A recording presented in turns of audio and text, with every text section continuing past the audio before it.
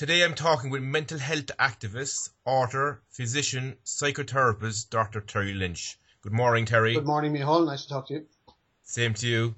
I know emotional and mental health has been a great passion of yours for most of your life. Why did you go down this route? That's an interesting question.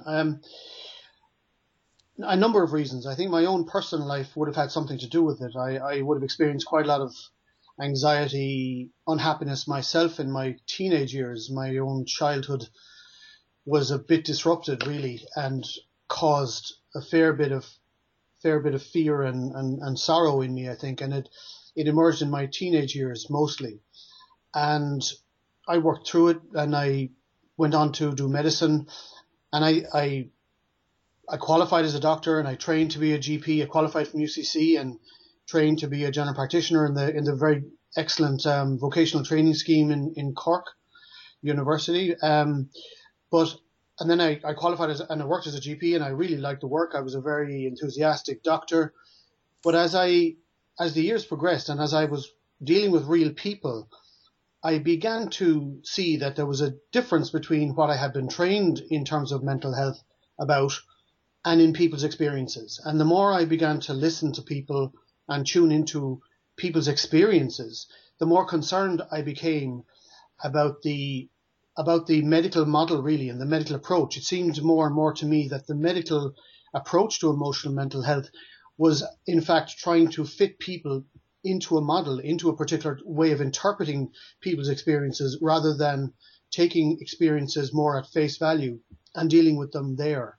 And I became more and more concerned about that, and I read widely and I thought widely about the whole thing, and I reached a point where I felt I can't continue in this system anymore, because it's not good enough. Its foundations are not solid, and I just was faced with the question: Am I going to continue within a system that I feel is very limited in its understanding and its approach, or am I going to try to expand and try to increase my understanding of emotional mental health, and thereby perhaps work more effectively with people?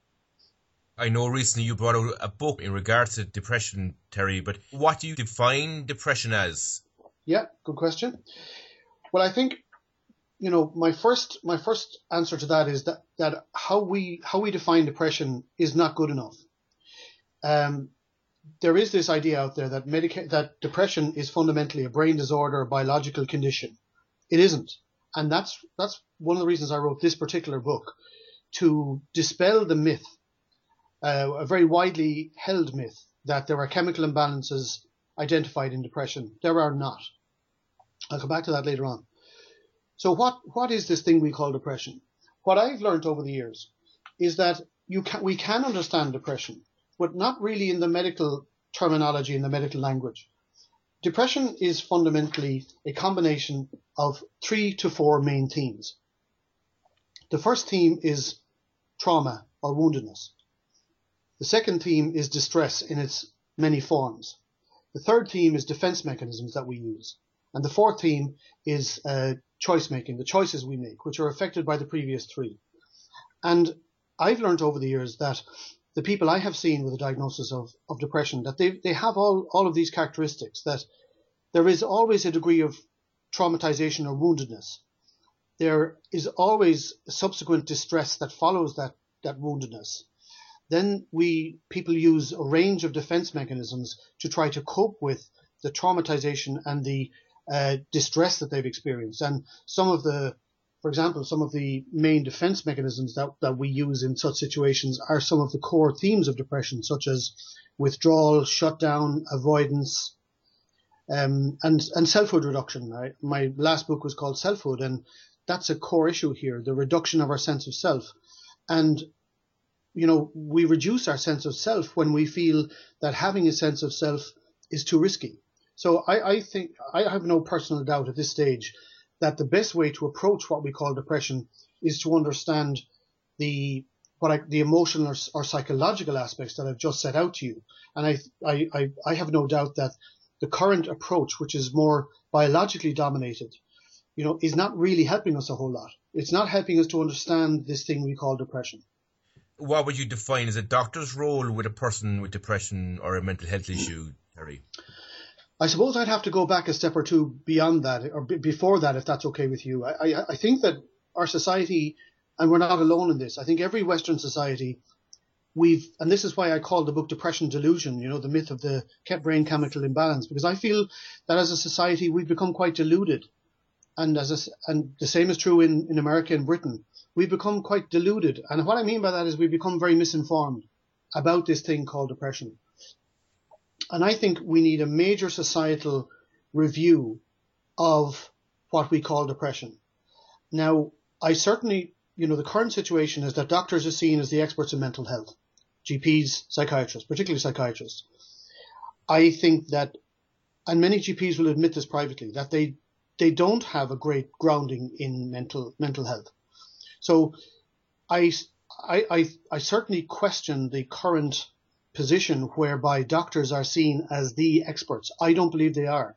I think that unless depression is seen for what it is, as I said, which is fundamentally trauma and woundedness, distress in its many forms, the defense mechanisms we use, I think any system or any person, any health professional who doesn't see it from that perspective is misinterpreting it. Because, as I said, there are no chemical imbalances. No human being has ever been shown to have a brain chemical imbalance in depression. So that is highly theoretical, and 50 years of research have failed to establish this. So I think I'm very concerned about the current situation where doctors are seen as the main experts, because I don't believe they are. I think now there's another aligned question to that, and that is, does that mean medication has no role? I'm not saying that at all. Medication most certainly has a role. Some people, I'm not going to deny anybody's experiences, and some people will say that medication has helped them considerably or greatly, and I'm not going to come along and say that can't be true.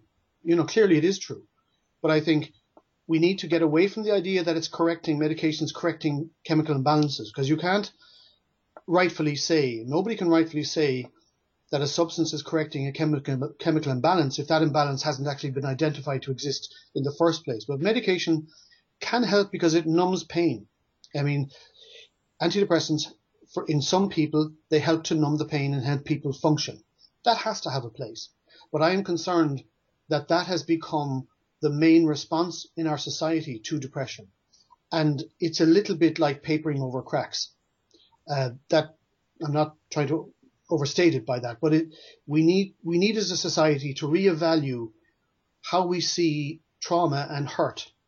We are underplaying that hugely in our society.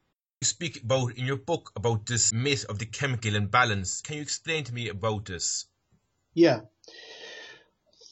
About in the mid-60s, some researchers postulated that chemical imbalances are probably the cause of depression, or are probably present in depression, because it was found that some substances, such as antidepressants, interfered with the chemical imbalances function in the brain. So that's where the theory arose. It was because the medications seemed to have an effect on the chemicals that doctors and researchers concluded that, well, maybe the problem then is an abnormality in the chemical function in the brain. And then that became a very attractive idea. It was a very attractive idea to the drug companies, obviously, because they could then promote that so they could use that notion to promote their drugs. And my God, did they do that? I mean, 25 years ago, virtually all, and probably all of the drug companies who manufactured antidepressants were saying as a fact that depression was a chemical imbalance and that antidepressants corrected that chemical imbalance. So it was a very simplified idea. It was a catchy idea. It caught on. Doctors loved it as well, because psychiatrists and GPs really took to the idea, because it was, wow, now we can really do something. And that idea then really helps the promotion of antidepressants. And it also helped the amount of diagnosis of depression. I mean, the rate of diagnosis of depression has gone up by 1,000-fold. That's 1,000-fold in about 50 years. No other medical condition has gone through that type of exponential growth. And a huge part of that, I think, is that doctors became really enthusiastic about the treatments, and therefore they became really enthusiastic about the idea. So this idea then went from being a theory to a publicly accepted fact and was commonly stated as a fact. And in the book, I give many, many examples of leading psychiatrists over the past 30, 40 years, including the last few years, and GPs too, stating as a fact in books, in the media, and I give the references, that serotonin deficiency and brain chemical deficiencies are a fact in depression. And I know they're not. So, and I'm not the only one who's been saying this. So I will not accept misinformation on such a grand scale. And what's happened, and this is part of what I've written in the book as well, because psychiatrists and GPs who are very trusted in society, because they have been preaching this for 40, 50 years, other important aspects of life have accepted this as truth. So many psychologists believe that there are chemical imbalances, and I've quoted many in the book. Many psychotherapists and counselors do also. Many mental health organizations promote the idea of chemical imbalances, and I've mentioned them, listed them. Many media figures, and I've listed several Irish media figures and figures from abroad who have in public stated that depression is a chemical imbalance. Now, I'm not for one second blaming people in the media who are only taking what they have heard as truth. However, they too are contributing to the spreading of the delusion, of the myth. So that is my concern, that this idea, which is a falsehood, has become possibly the most commonly accepted fact about depression. And that's not right. I'm not okay with that. And this brain chemical imbalance, Terry, is there a test that can be done? No, there is no test that can be done. No person in this world has ever had a brain serotonin test carried out. Not only that, but it has never even been established what the normal brain serotonin should be. It has never been established what the normal range of serotonin is. So it's a complete myth. It's a complete piece of theory that has no scientific basis. And in fact, a recent phenomenon, a recent development has been that drug companies, and this is something the public haven't heard much of, but many drug companies are actually backing out of psychiatric research, which is really very interesting, because if there was promise of biological abnormality in depression, then you'd expect the drug companies to be in there very enthusiastically researching, because they want to make money from substances that work.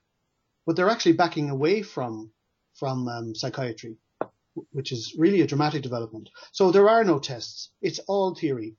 And it's nonsensical, really, from a scientific perspective. It's nonsensical that a doctor, after 5 or 10 minutes with a person, could say to them, well, you have a chemical imbalance. It's just fantasy in the extreme. And it needs to stop immediately. And I would suggest to people who have been told by a doctor that they have a chemical imbalance, that they should ask that doctor for the evidence. Where's the evidence of my chemical imbalance, doctor? Now, the next question is, why would doctors say this? Why would doctors talk about chemical imbalances when there are none? Well, the most basic answer to that is that people expect doctors to know why they're prescribing the drug, and they want to know the logic. Why am I being prescribed this drug? So somebody who has diabetes will want to know why they're being prescribed insulin. So the doctor will say, well, your blood sugar is raised, so you need the insulin to correct that. And the person will accept that. And that's provable because that person will be checking their blood sugars 3 or 4 times a day, and it'll be very obvious to that person. And in fact, they won't have had the diagnosis of diabetes unless their blood sugars have been abnormal. And this is another. I have a chapter in the book about, the often made comparison between depression and diabetes. Scientifically, they're chalk and cheese. They're so different, those two, and the comparison is often used, I think, to lull the people into thinking that the depression, the approach to depression, is far more scientific than it actually is. Why are we being brainwashed by this, Terry? I've come to the conclusion, having observed many, many organizations over the years and groups, that what we need to remember here is that because we're talking about doctors are such a trusted group of people that when they're amongst the most trusted profession in the world, so when doctors speak, they tend to be trusted.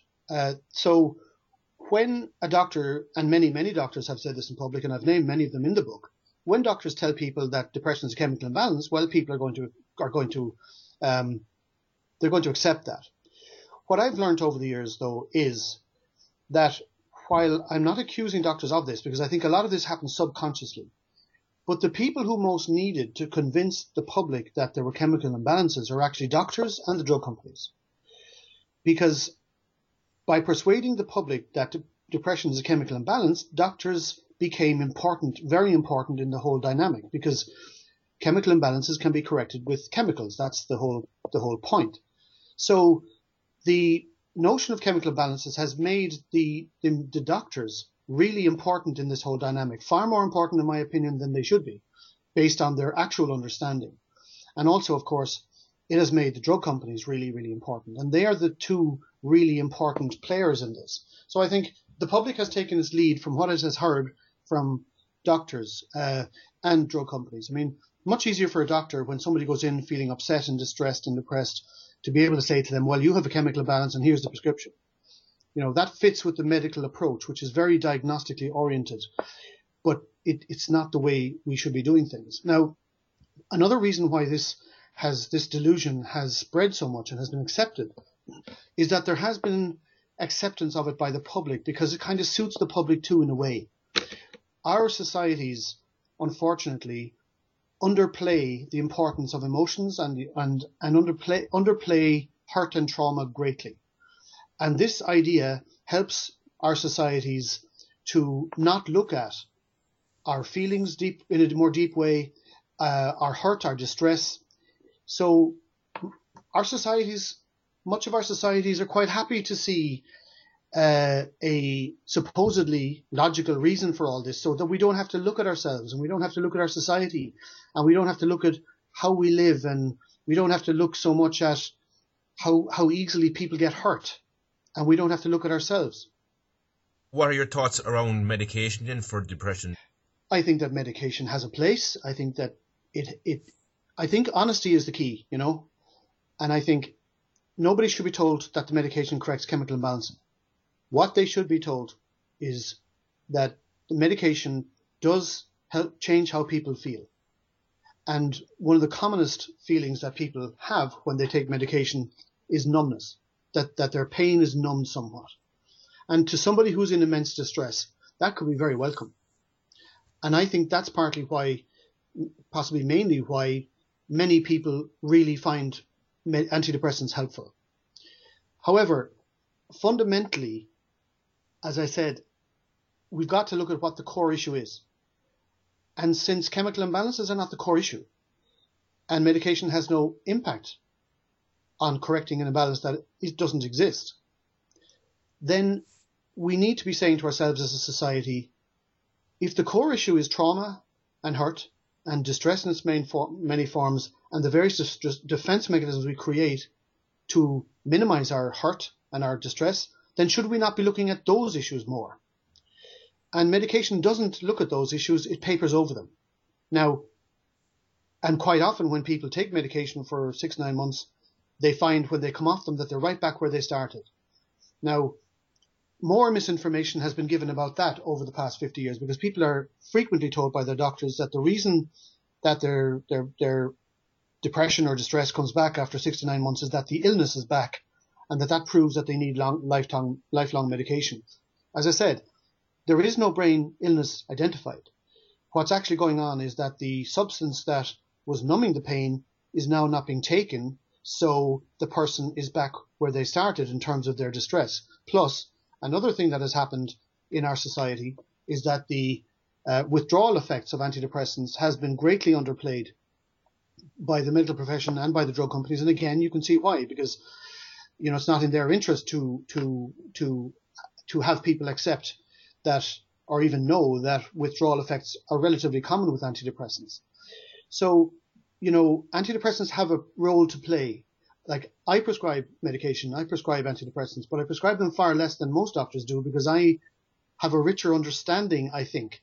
And I work with the things I've talked to you about, the trauma, the distress, the defense mechanism. So I work with them, and that's a much more fruitful way to work. But unfortunately, GPs don't have the time and they don't have the training to do this, because it's little known out there that trauma is at the heart of all of this. Do you think there's a link between suicides and people trying to come off medication? That wouldn't be an area I would consider myself specialist in, really. Having said that, there's quite a lot of, research has gone into that. You have people like David Healy, the Irish psychiatrist in Wales, who is in absolutely no doubt that there's an association between suicide and drug withdrawal. And certainly I have worked with people who, going through the process of withdrawal, have gone through great emotional distress. So, while I wouldn't emphatically say, definitely yes, I would say that it's a concern that we should look at. I feel as a society we've avoided that as well, because it's unpalatable. The idea that the substances we take could actually be causing death or causing great distress. That's not something I don't think the psychiatric profession has addressed that properly at all.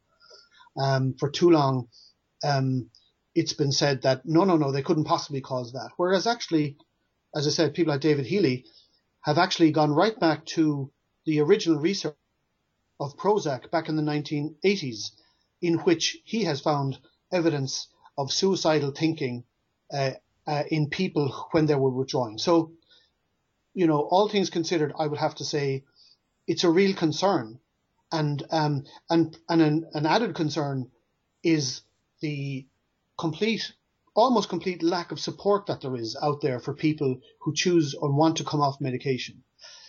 Again, the medical profession have been very slow to respond with the level of support that people need when they're coming off medication because of the difficulties involved. And I think that is really not good enough. I can see the reasons for it, but it's really not good enough. We need systematic support for people who want to come off medication. Terry, what are your thoughts, say, on the DSM-5 manual as a way to diagnose people with mental illness? Again, I would begin to answer that by saying that we need a really fundamental review of how we approach emotional and mental health. And truth has got to become the number one theme, truth. Because there's so much misinformation out there in terms of emotional mental health, and the DSM is a very good example of it. Diagnostic and Statistical Manual of Mental Disorders, the DSM, is considered the most authoritative diagnostic book in the world, in association with another similar manual called the ICD, the International Classification of Diseases. But that takes its lead from the DSM. What the public need to realize is that manual is without science. There is no science in that manual. None. It is a consensus agreement amongst psychiatrists of the American Psychiatric Association. I recently compared it to the way the Pope was elected. It's not unlike that. Groups of psychiatrists gather in secret and they thrash out what they think should be psychiatric diagnoses, and it's really a matter of opinion. There's no scientific evidence. There's no references in the DSM to tests or any confirmatory ways of diagnosing anything. And the public don't realize that. It's like a sham, really. Now, I remember reading it in Beyond Prozac, which was my first book, published in 2011. I mentioned that in the DSM that it lists 10 criteria for a diagnosis of depression, right? And if the person has 5 of them, then a diagnosis of depression is considered appropriate by psychiatry. And in Beyond Prozac, I posed the question, why 5? Why not 3? Why not 7? Because it's random. There's no scientific basis for that. And it was interesting then that in 2010, I came across a book written by an American psychiatrist, Daniel Carlett. His book is called Unhinged, The Problem with Psychiatry, which is a very good title. But in that book, he asked that same question, why 5? Why not 3? Why not 7? But he then arranged an interview with the psychiatrist Robert Spitzer, who was the chair of the DSM-3 that in 1980 came to that conclusion about depression, that it should be 5. And that has been how psychiatry in the world has interpreted depression, based on his and his group's decision, their consensus that 5 equals a diagnosis of depression. So Carl had asked him, why 5? Why did you decide on 5? And he said, well, we asked clinicians and researchers what they thought, how many they thought there should be. And they basically came down on the figure of 5. And Carl had asked them again, why 5? Why not 3? Why not 7? And this leading psychiatrist, who, along with his group, are responsible for how the world interprets depression now, replied, well, 6 seem too many, and 4 just seem too few. And that's the basis of the so-called scientific nature of depression as per the DSM. The public need to know this. What are your own thoughts on the current Mental Health Act, whereby they have the power to sign you as a person into hospital against your will? In my experience, I feel there are times when that seems to be necessary. I could look back and think of a number of times over the past 15, 20, 25 years, not many, less than 10 certainly, where the person wasn't, I think, really in a place in themselves to make that call, and that it was necessary to make it for them. And I can think of a small number, as I say, a small number of situations where it has been life-saving. So I don't feel I could come out and say that nobody should ever be admitted to hospital against their will. Having said that, I think that, you see, I think the situation goes back to how did it reach that point? And, you know, I think our society is so bereft of the types of supports that people need long before they reach that point, that in a way, of course it's an important question, but if we had the proper supports, the proper responses at stage A, B, C, D, E, F, etc., then I don't think it would reach stage Z as frequently as it does. I think it's obviously an important issue, a big issue. I think that it, again, I can't say this with authority, but it may well be the case that it's overused. But I couldn't say to you in all conscience that nobody should ever be admitted against their will, because I do know of situations where it's been life-saving and that the person was subsequently able to see that it was in their own interest. But I do think in terms of the Mental Health Act, we must make them as person-centred as possible and as respectful as possible. And that is happening. I mean, you have people like Pat Bracken who are very involved now in creating such things. And, that's very forward-thinking to have a person like Pat very involved in. But I think we won't really solve that issue and that problem, I think, until we, as a society, address emotional mental health in a far more inclusive way than we are. I think that problem is a symptom of the problem of compulsory admission to hospital is a symptom of our deeper failure to properly address emotional and mental health in our societies. Do you think that medication raises major issues about informed consent to treatment, Terry? There are issues around informed consent with medication if people are misinformed about how those drugs work. Yes. So if people are told that they have a brain chemical imbalance and that the drug will correct it and that's why they're on the drug, then they're being misinformed, fundamentally misinformed. And how can somebody give informed consent when they're given that level of misinformation? So there are issues about informed consent with medication when there's misinformation about the medication and how it works or how it's thought to work. Yes, absolutely. Why do you think there is a stigma, say, in relation to depression, Terry? I believe that the fundamental issue around stigma is that as a society, and as I said earlier, we share this with America, we share this with Britain, most Western societies have not grown up in terms of emotional maturity, in terms of understanding and accepting that we human beings can be emotionally fragile, that we can get hurt, we can get wounded. And children learn from a very young age, particularly boys, that it's not okay to be emotionally vulnerable. So they learn to hide it. And that's where it all starts. And I think as a society, we're frightened of our emotions. We're scared of them. We don't want to know about them. We try to push them away. So people who are then experiencing a lot of emotional overwhelm, hurt, pain, they scare us in a way because they are mirrors to us of what we are trying to avoid in ourselves and what we're trying to avoid in society. So we shun them. We, like we do with any group that kind of press our buttons in terms of trying to wake us up to certain things.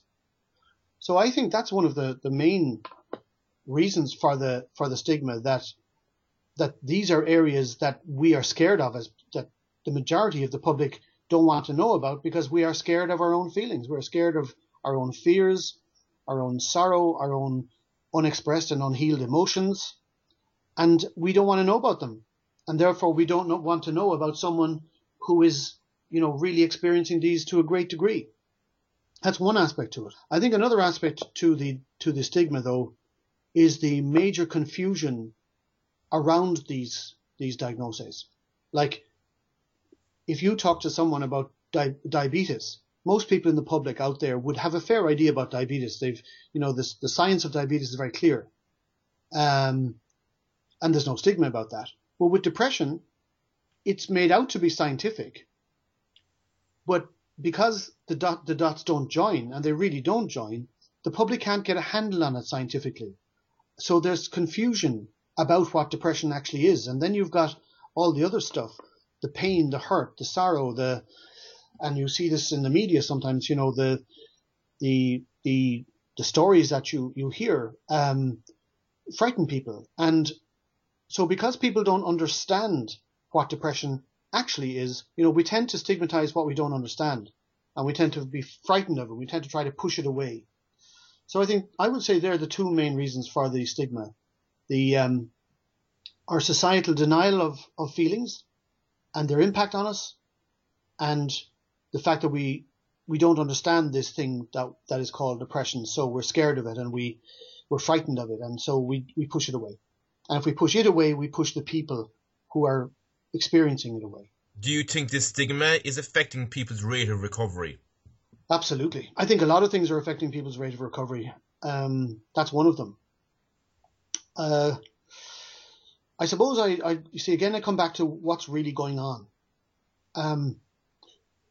I can think of people in the media, for example, who have spoken about what they've been going through.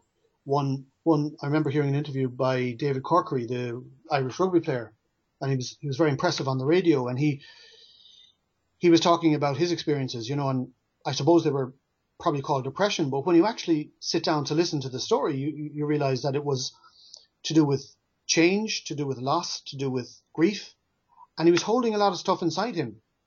And then he met with a person who had become a friend. I think he was a form of therapist as well, and he just literally blurted it all out. He cried, he let it all out, and he says that was the turning point for him.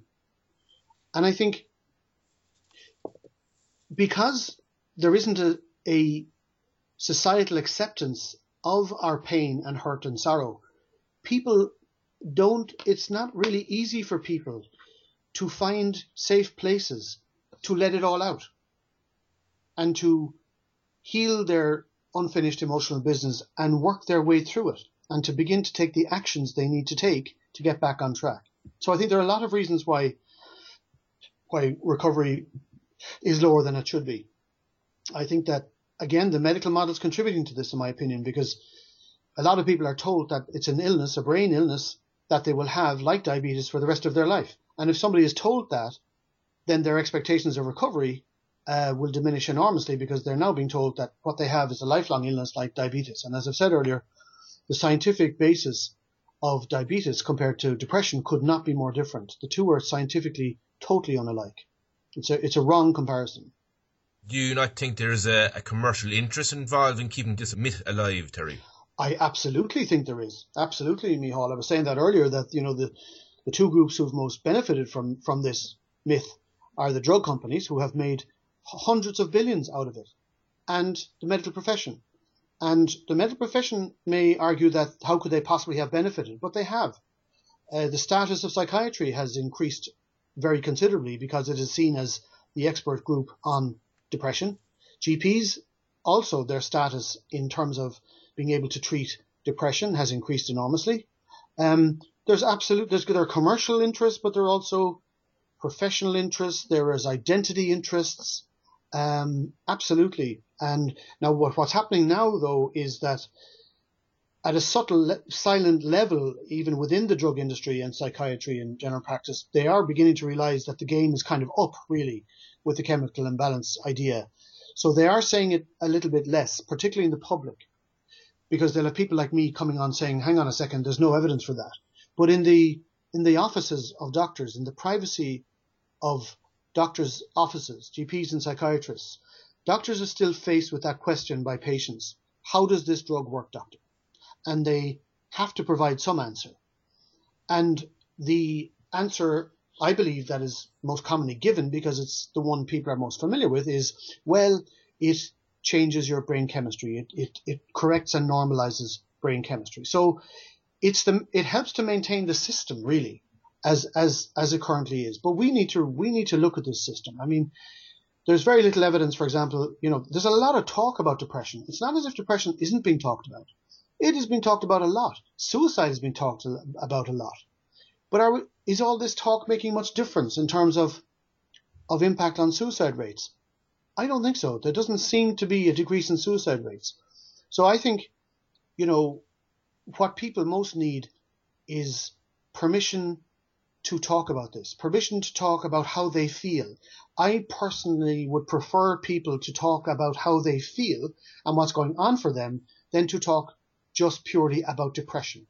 I would prefer people to talk about how they felt overwhelmed and hurt, and how they felt the need to withdraw and shut down, and the distress and the hurt and the pain and the terror and the fear that they were experiencing. That helps to legitimize the actual experiences that then go on to be called depression. If the conversation is just about depression and, oh, well, he has depression and I have depression and, this is depression, etc., well, then we're not getting to the core issues. And that's where we need to get to. And we need to normalize the core issues, that they're a normal part of human experience. And we all get overwhelmed at times, some of us more than others. And the more hurt we have been in our lives, the more wounded we have been emotionally and psychologically, then the more vulnerable we are to hurt. The current model tends to ask what is wrong with a person rather than asking what happened to a person. Yes. Like, why is this? That's a very good point. You see, the system, the dominating system, the pharmaceutical and medical system depends on the experiences of depression, for example, as being seen as an illness, right? And I remember coming across, like, one of the things that maintains delusions like the chemical imbalance and our wrong approach to depression is distortions in societal understanding of things. So if you look at the definition of depression and how easy it is to diagnose depression, it's very easy. The bar is very, very low. But if you take trauma then and you look up in the DSM, or you look up on psychiatry websites what the definition of trauma is, you will find that in order to have a diagnosis of post-traumatic stress, you have to have had something really serious happen, really, really serious, like a sexual assault, witnessed an accident, witnessed a killing, really top drawer stuff here. And I recently looked at an NHS, National Health Service Authority website on trauma, and it actually said, and I had to blink twice before and reread this, it actually said that events like divorce, failing exams, and losing your job, they're not actually usually traumatic. They're just merely simply upsetting. And I thought to myself, ask any 12-year-old, was the divorce of their parents merely upsetting? So we've set the bar in terms of trauma very distortedly. We've made trauma very difficult to diagnose, and we've made depression very easy to diagnose. So, therefore, our society, led by the medical profession, of course, doesn't ask, well, what happened to you? Because we've decided that trauma and hurt and what has happened to us aren't important. These are illnesses, fundamentally, so let's immediately get into the illness. And if we were to ask what we should ask, which is exactly that, what has happened to you in your life? Then we are likely to realize that actually trauma and woundedness and distress, these are the heart of the matter, and they are the heart of the matter. But one consequence of that is that it will take us as a society away from the medical model into a trauma-based model. And that will diminish psychiatry's place in all of this, because we will realize that trauma is actually a human reaction to woundedness and hurt, and that requires a different humane response. And I believe that's why we don't ask the question, what happened to you? Now, another reason that's allied to that is, when people come to me and they have a diagnosis of depression or bipolar schizophrenia, or who don't have a diagnosis, I can very quickly get a sense of the hurt and the trauma and the defense mechanisms and the distress that they've experienced very quickly. And I can regularly identify stuff that has not been identified by any other doctor they've seen. And part of the reason for that is doctors are not trained to pick it up, because trauma is not seen as hugely important in terms of emotional mental health. So it's not part of the training. It's not enough of the training anyway. It needs to be at the heart of the training. But there's a resistance to that, I believe, within psychiatry, because that will change the whole direction of our understanding of trauma and indeed of emotional and mental health. And without getting too technical, there's an excellent psychiatrist called Bessel van der Kolk, K-O-L-K, and he's specialized in trauma all of his life. And he has tried to get the lead psychiatrists of the DSMs. He has tried to get them to include more about trauma in the DSM, and they've refused. And that's the reason. The reason is that it will change how societies perceive emotional and mental distress, and it will be really challenging to the position of psychiatry if that happens. And I'm afraid to say it, but it seems to me that the reason that we ask what's wrong with you rather than what happened to you is that suits the model, and that suits everybody who currently benefits from that model in one way or another. What do you believe are the ethics and the human rights elements to all of this? Yeah, I think ethics and human rights come into this in so many different ways. I mean, one of my passions in all of this is the human right to life, the human right to a full life, the human right to the best life they can have. So if somebody is in their, teens or 20s, diagnosed with a psychiatric diagnosis and put on lots of medication for 30, 40 years, what's the effect of that on their right to a full life? There's a lot of, people would feel now that, people aren't in the institutions the way they were 40, 50 years ago. So that's a great advance. In ways it is, and in ways it isn't. Because what's happening a lot is that people become institutionalized still within the psychiatric system, but they become institutionalized in their own homes. They're on a lot of medication. Their underlying issues of hurt and fear and terror and trauma and distress have not been dealt with. So they're taking medication to sedate those problems, but they're not in a position to progress their life. So there are hundreds of people, I would say probably thousands of people in this country, who are living limited lives because they're told that that's the best they can have. And it's not the best they can have. We need to make recovery in terms of human rights. We need to make recovery center stage here. And that was one of the main recommendations of A Vision for Change, of which I was a member of the group that created that. I was a member of that. And I personally pushed hard for that recommendation. We should be aiming for the best possible outcomes, and we're not generally anyway. I would personally know 12 to 14 people I have worked with and people I have met over the past 5-6 years who've made full recoveries, for example, from bipolar disorder. And they did have the characteristics that involved the diagnosis of bipolar. Now, if that 14 or 15 people can recover, either working with me or finding other ways to recover, then surely that should be a red light to the system to say that recovery is actually possible. But generally speaking, when you hear GPs and psychiatrists speaking about bipolar disorder, for example, they would say recovery is not possible. They will say maintenance is the best we can do. That is clearly not true. Now, the journey towards recovery is a challenging journey. That's true. But if it's possible, then it should be what we should be aiming for. And it isn't. And I think that's a human rights issue in terms of, making the best possible outcome, at least in the frame for people. But there are a lot of human rights issues involved. I mean, but to me, that's a very big one.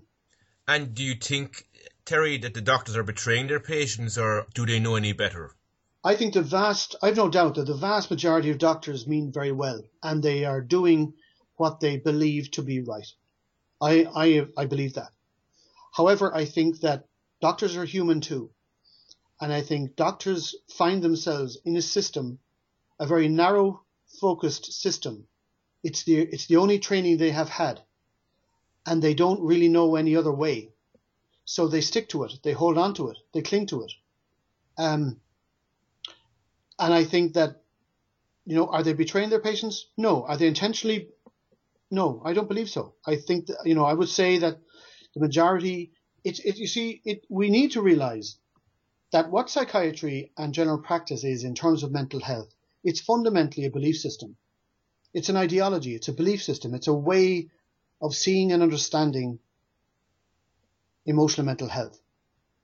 But their own identity is tied in with it enormously. Like objectivity, which is very, very important. I have seen over the years, and I am personally in no doubt now, that it's very, very difficult for many psychiatrists and general practitioners to be truly objective about such matters, because they're so tied in with their beliefs that to let them go, they would be left with questions like, well, who are we? And what are we doing?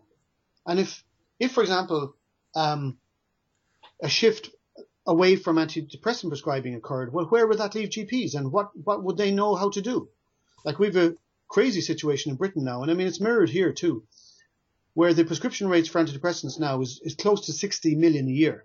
That amounts to one prescription per person, per man, woman and child in Britain a year. That is ludicrous. And I believe it has happened because GPs and doctors are wrongly seen as the experts in mental health and having the best possible expertise. And then doctors end up doing what they can do, and all they can do really, which is prescribe.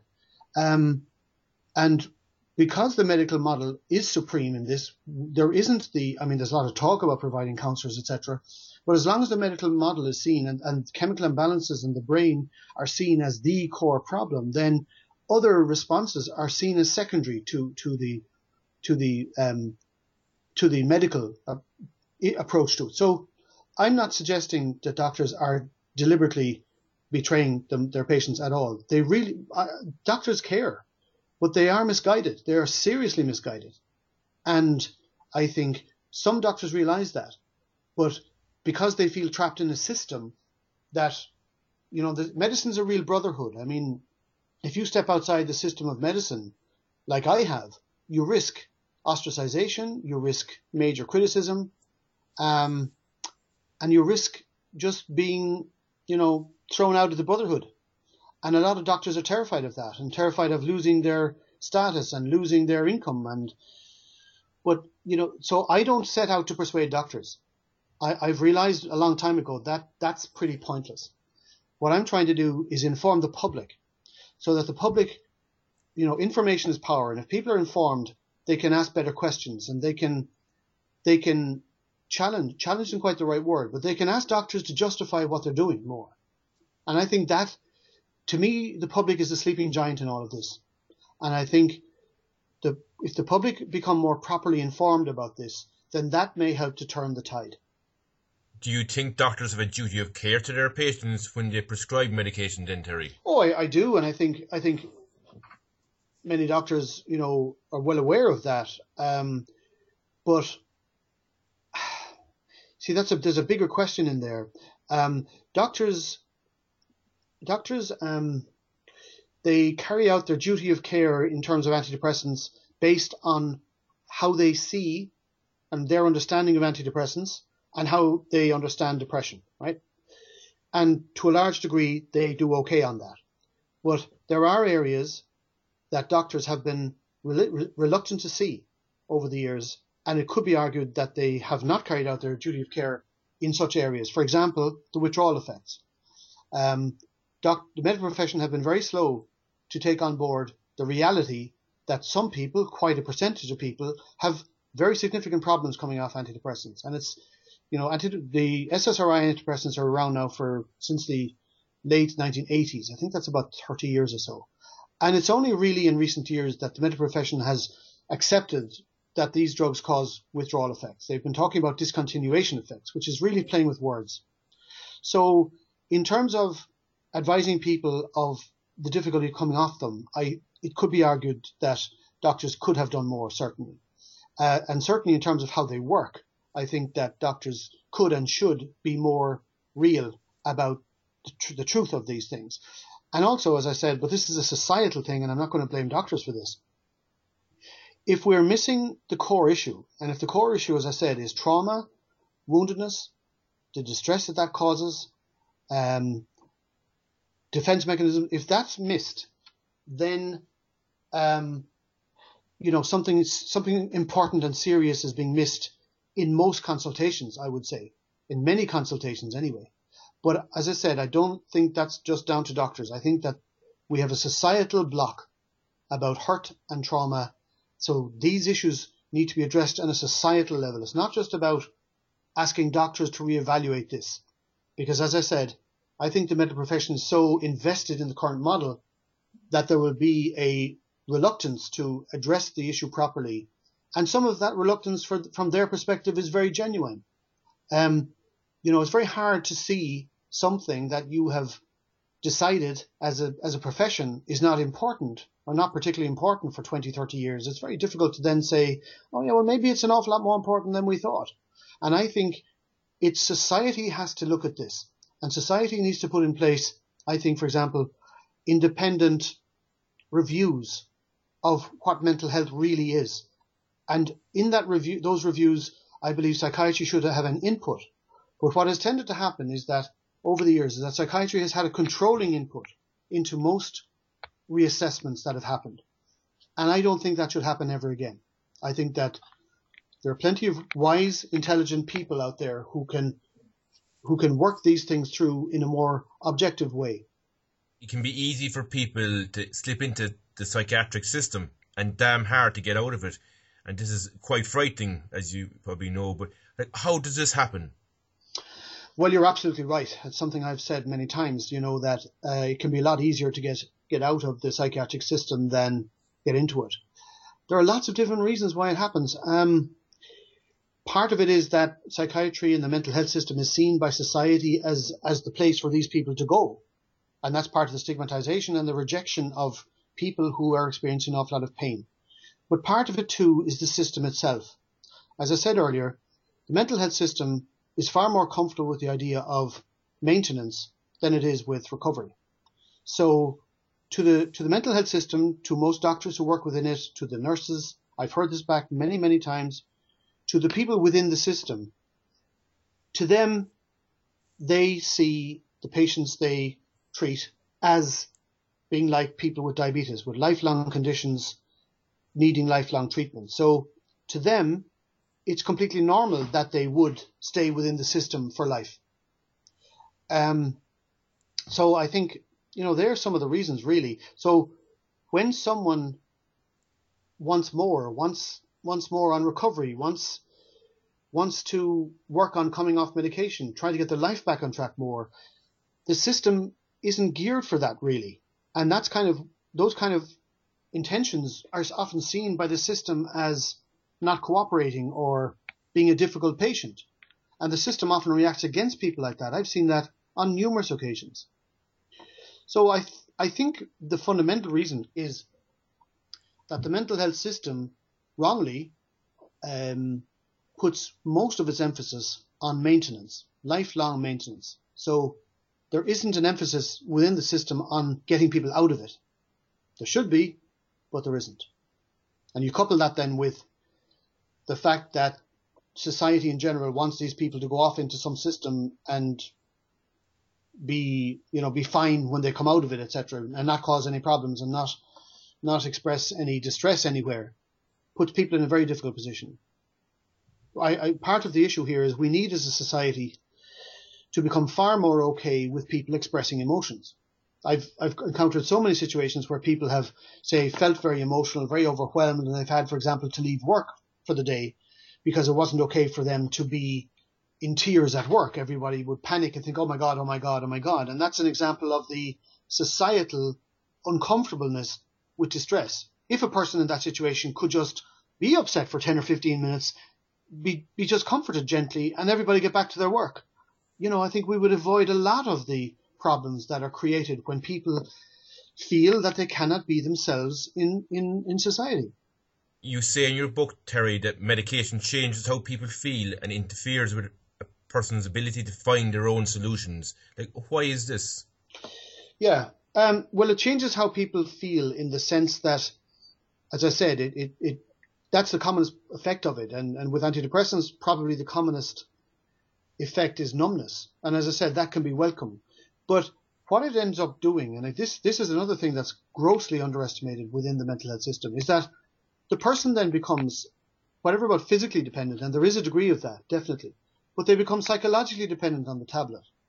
And they see the tablet, they see their sense of relief or numbness of the pain as being solely down to the tablet and not to them. So it's disempowering by nature.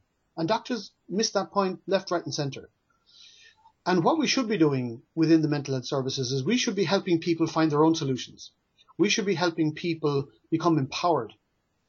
And, what most doctors don't seem to get is that if the response is medication and not a whole lot else, yes, the person may feel better, that's true. But the person is now increasingly dependent on the tablet to make them feel better, and that is fundamentally disempowering. So, and the longer a person is on medication, quite often, the harder, the more challenging the idea of finding one's own solutions becomes. What are your suggestions, say, if somebody wants to get off medication? Are there supports out there, Terry? Not nearly as much as there should be. Not nearly as much as they should be. I mean, this issue goes back 50, 60 years. Many of the drugs that have become really popular within psychiatry and mental health have been found to be addictive or causing major withdrawal problems. It goes back to, barbiturates were, 40, 60 years ago, barbiturates were seen as the solution. 30 years ago, benzodiazepines were seen as the solutions, and they were used in a very, very widespread way, not unlike antidepressants now. And it became obvious at a very early stage with benzodiazepines that people were getting hooked on them. And the medical profession denied this vehemently for 15, 20 years until it reached such a scale that it could no longer be denied. But if you take benzodiazepines, it's well recognized now, including within the medical profession, that these drugs are drugs of addiction. And yet, in Ireland, the support systems for benzodiazepine withdrawal are very, very few and far between.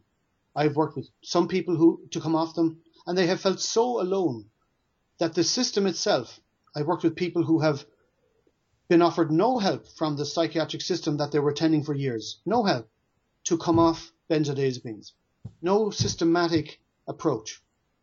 And I think it's because it's like the dirty laundry. It's like this problem has been created by the medical profession, so the medical profession is uncomfortable about it and doesn't really want to address it properly. There should be clinics. There are some clinics in Britain, for example, for benzodiazepine withdrawal. Not that many, but there are some. There should be clinics here in this country that people can attend to systematically come off benzodiazepines. And that's a legacy issue from 30, 40 years ago. And that should also include SSRI antidepressants. But I think the system is very likely to resist that. And resist it because that would be admitting that these drugs cause dependence. And if they were to admit, particularly to admit the degree to which the SSRIs cause dependence, then serious questions would be asked of them, such as, why have you been promoting for 30 years with such enthusiasm drugs that you're now acknowledging cause dependence?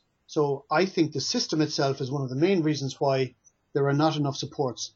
It's really wrong that people have so little support in terms of coming off their medication. Most people who try get support from peers, other people who have, but it's informal.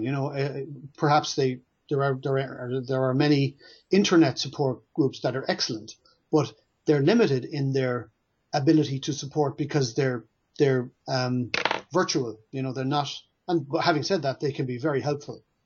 But I think it's part of the societal denial that exists around emotional mental health, that there aren't enough supports out there at all. And somebody who goes to their GP and says, "Look, I want to work to come off my antidepressant," that's often interpreted by the doctor as, "Oh, this person is not complying with my instructions." So some doctors respond not exactly in a hostile way, although some do, but certainly without enormous support of them. Now, I've met some people who've had great support from their GPs, but GPs in that situation are going out on a limb themselves because there isn't recognition within the medical profession that this is the issue that it is. How important do you think proper nutrition and lifestyle is for a person with mental health issues? I think they're very important. I think proper nutrition is very important. Lifestyle is very important. And that's one of the things I work with people. I think though that, exercise, for example, is important. No doubt about it. Some people find it really helpful. I think that there are several prongs to this. I think that living well, living healthily, living in a balanced way, absolutely, that's very important. And that's talked about quite a lot. I think what we don't realize enough, maybe, is that when somebody's quite traumatized and still caught in their trauma and experiencing a lot of distress, that living a balanced lifestyle is very challenging for them and very difficult for them. And they need a lot of help and support and encouragement to do so. I don't think it's enough to say, one should live a balanced lifestyle, and that's often said, because many people just are too wounded, too hurt to create that for themselves. And what they actually need is support and encouragement to make that happen one step at a time.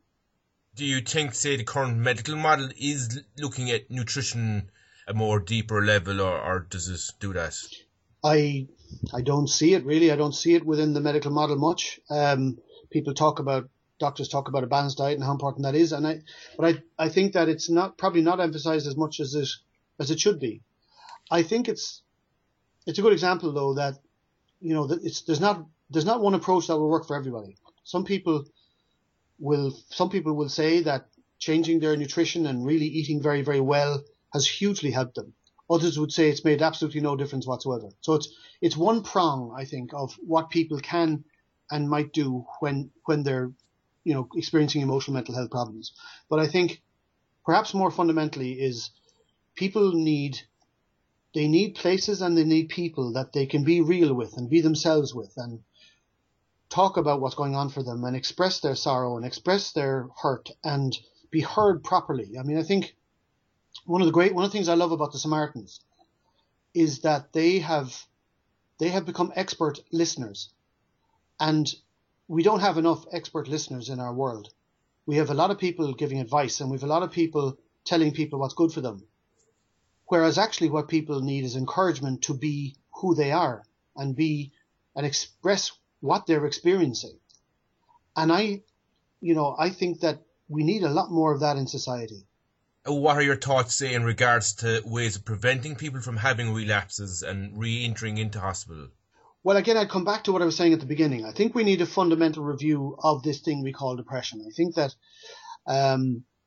if we had a system or a society that saw what we call depression from the perspective I'm suggesting, which is a trauma and woundedness-based perspective rather than a brain illness-based perspective, then I think it would follow from that we would place the supports that people need, the responses that people need at the different stages, at prevention stages, at schools.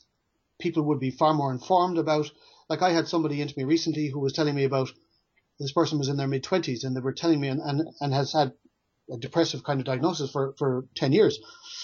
And they were telling me about something that happened when they were about 10, and it was just a group of 8, being with eight other kids, basically. And the girls were saying which of the boys they liked. And this chap came fourth. He came last in the group. And that hurt him profoundly. Now, that type of hurt and woundedness is very, very common.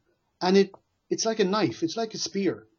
And what ends up being called depression is the accumulation of wounding and how the person chooses to deal with that. Like this person, it was one of several types of wounds they had experienced, but the only response that person felt they could do was to withdraw, to shut down, to disconnect, to become silent. And these are features of what we call depression. And I think it's essential that we reappraise and reevaluate this thing we call depression and see it for what it really is. And then we will move on to put in place responses at the different levels, responses at the different tiers, including relapse.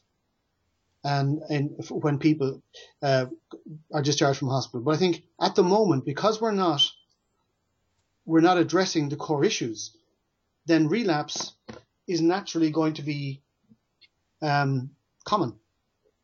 Because the person may not have learned, may not have dealt with, their sense of self may not have been worked with properly. So if the underlying issues haven't been fully dealt with, then it's not surprising they would relapse. Now, there is more talk within the mental health system in recent years of things like mindfulness, and that's very helpful. Mindfulness is very, very important. But as long as it's done within a fundamentally biologically based and distortedly based, as I've said with the chemical imbalances, for example, a biologically based model, then the potential of things like mindfulness are diminished. And what are your thoughts, say, on supportive interventions being in place when a person does come out of hospital, Terry?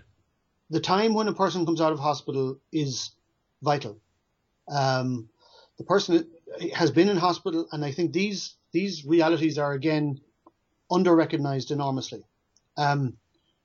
Say a person has been in a psychiatric hospital for 6-8 weeks. They come out, they're back into their society, they've got to reintegrate again. They now have the stigma of a psychiatric admission. They may feel people will treat them differently, look at them differently. The suicide rate after a hospital admission and the 3 to 4 weeks after hospital admission is quite high because people feel lost, people feel overwhelmed. They're out of the cocoon of the hospital and they're kind of nakedly put back into life again. And how do they cope with that? And how do they meet people on the street? There is such a need for major support following admission.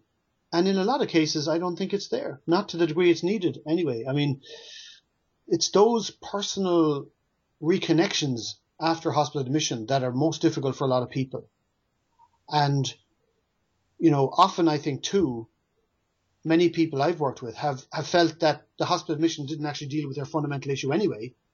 So when they go back out into the world, they're faced with the similar enough situation to when they left their world to go into hospital, but now they have the additional stigma of an admission, and people's because of the stigma of a hospital admission, people they meet may genuinely feel uncomfortable and not know what to say to them. So their relationships with people will often have changed, and even if their relationships haven't changed, their perception is often that their relationships with people have changed greatly, and I've seen many examples where that has been really difficult for people to handle, and I don't see people being prepared for that on discharge. I hardly see it at all. I would risk saying that I've rarely heard somebody being prepared for what they will face when they are discharged. I know you have a strong focus on mental recovery, Terry, yourself. What are the main issues you meet as you campaign to raise awareness of mental well-being, and how do you overcome them? Well, I think the main resistance is society's current perception, really. Society's current perception is that depression, bipolar, schizophrenia, that these are brain illnesses. And and that their brain illness is just like epilepsy, multiple sclerosis. And so I'm presenting them. Now, I'm not alone, by the way. There have been a small number of other people in Ireland saying this. Very few doctors. Michael Carey was one a number of years ago. Ivor Brown would be another. There are some in Britain. There are some in America. So I'm not alone in this, but we're in a very small minority. So I'm saying to people, actually, that's not correct. So I'm presenting people with an idea, with a reality that they're completely unfamiliar with. And we've seen down through the years how hard it is for people to grasp or even accept the possibility that a new idea might be right. I talk in my book, in Depression, Delusion, I talk about appalling vistas, and I mention Lord Denning's famous quotation many years ago about the Birmingham Six, that, you know, the thought that the police could be wrong was such an appalling thought that we leave them locked up for another 5 or 10 years rather than address this possible reality. And in a way, that applies to now too. Society has got comfortable with the idea that depression, bipolar, schizophrenia, etc., that they're brain disorders, fundamentally brain disorders. And to hear that maybe they're not kind of opens up a can of worms for people, and they have to reassess and rethink. And, you know, people are reluctant to do so. So I think that is one of the main things. But there's an awful lot of misinformation out there. And I think, you know, for example, people, I think most people would assume that psychiatrists are brain doctors. They're not. And that will come as news to a lot of people. But they're not brain doctors. Who are the brain doctors in our societies? Brain doctors are neurologists and neurosurgeons. They're the doctors who examine and test and treat brain disorders. That will come as news to people. So there's a lot of misinformation that needs to be corrected out here. And I think, you know, the pervading system has been very good at making sure the public doesn't hear these things. Then, of course, there's resistance from the profession itself that doesn't want to see change, particularly. And you've got the powerful drug companies who want the current system to prevail. But none of this could pertain unless the public had some bit of a vested interest in it as well. And that comes back to what I said earlier, that as a society, we are reluctant to look at issues like trauma, woundedness, hurt, pain, distress, sorrow, grief. I mean, we have great difficulty even handling grief, even when grief, you know, is very obviously legitimate, like somebody loses somebody that they love profoundly. You know, as the weeks pass, people often think, God, he should be getting it over it now, you know. So I think that is one of the biggest resistance, the biggest problems is the societal denial of the human experiences of hurt and pain and loss and grief and their expression. You know, we need to, as a society, we really need to wake up to this and to allow people, and in doing so, by the way, we will help heal our societies, because there are an awful lot of prices being paid by society at the moment by this suppression and denial of human pain and distress. What do you think of mindfulness applications for depression, such as meditation and yoga? Yeah, I think a lot of them, I think that they're very good. I think that one of the problems that a lot of people with depression find themselves having is that they get caught up in the future and the past, for example, and they tend to ruminate about the past and they tend to dread the future. And a lot of their time is spent not in the present, but, you know, thinking about the past or the future. So one of the core themes of mindfulness is helping people live more in the present. So I think mindfulness is very, very helpful. It's very, very, so it's one very important thread. I think, you know, on its own, it may not be enough for some people because there's often pain and distress to be hurt or to be healed, but it's very, very important. Absolutely. Now, to me, mindfulness is principally a way of life.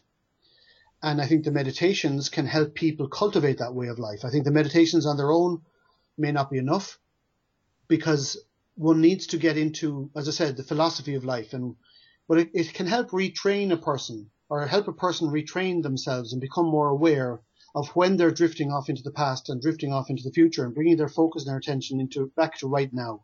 So, and yoga too, yes, it can be very helpful. And, you know, there's quite a lot of evidence to suggest that bodily focused therapies, activities and therapies that involve the body can be quite helpful for emotional mental health problems. And yoga obviously involves the body. So yeah, I think it's for what I would suggest to people is that they try a number of things and see what works for them. What works for one person may not work for another. There's a lot of options out there. You say, Terry, there is a better way. Can you tell me about this? Well, the better way starts with what I've been saying, which is understand what the issue is to begin with. And so the better way begins, in my opinion, with you see depression fundamentally as that combination of trauma-woundedness, the distress that causes, the defense mechanisms we put in place to try to protect ourselves from further hurt and from further experiencing the distress we've already experienced.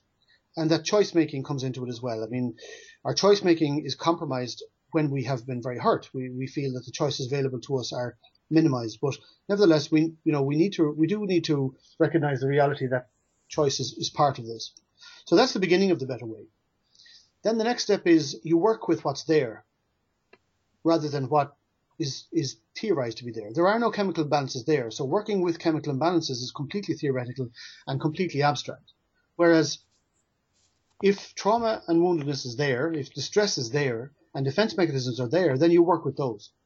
And that involves often the person telling the story. Often people don't feel they've had a chance to fully tell their story.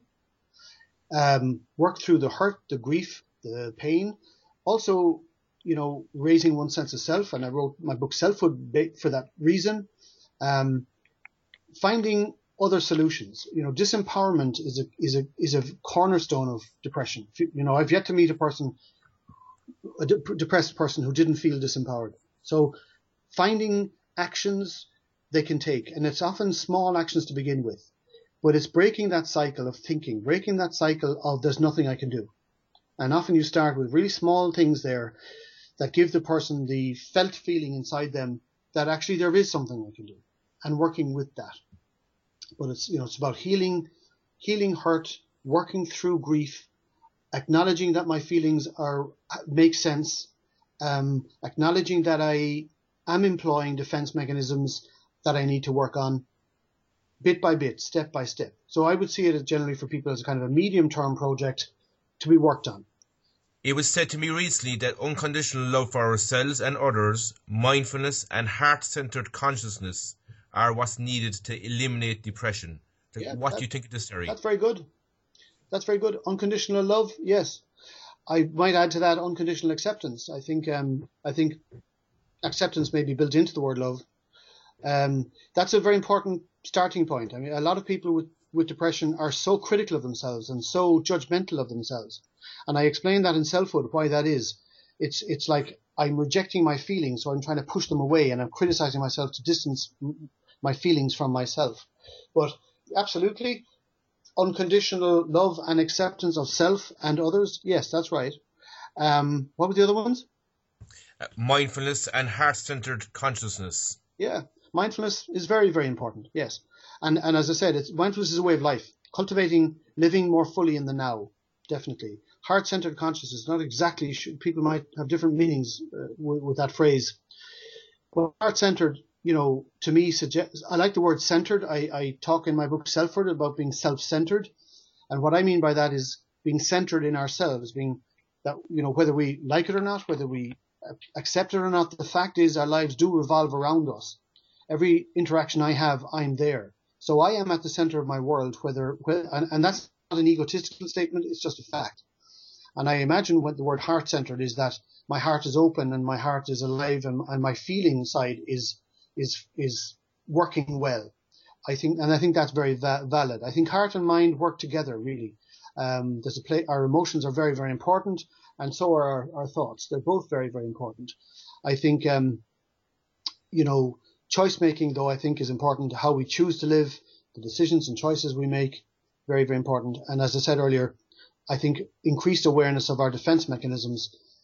Many of the DSM features of depression are actually defense mechanisms. And when you realize that, you approach them differently. Like as I said, withdrawal, shutdown, disconnecting, they're all defense mechanisms, and they're trauma based. They're a reaction to hurt and trauma.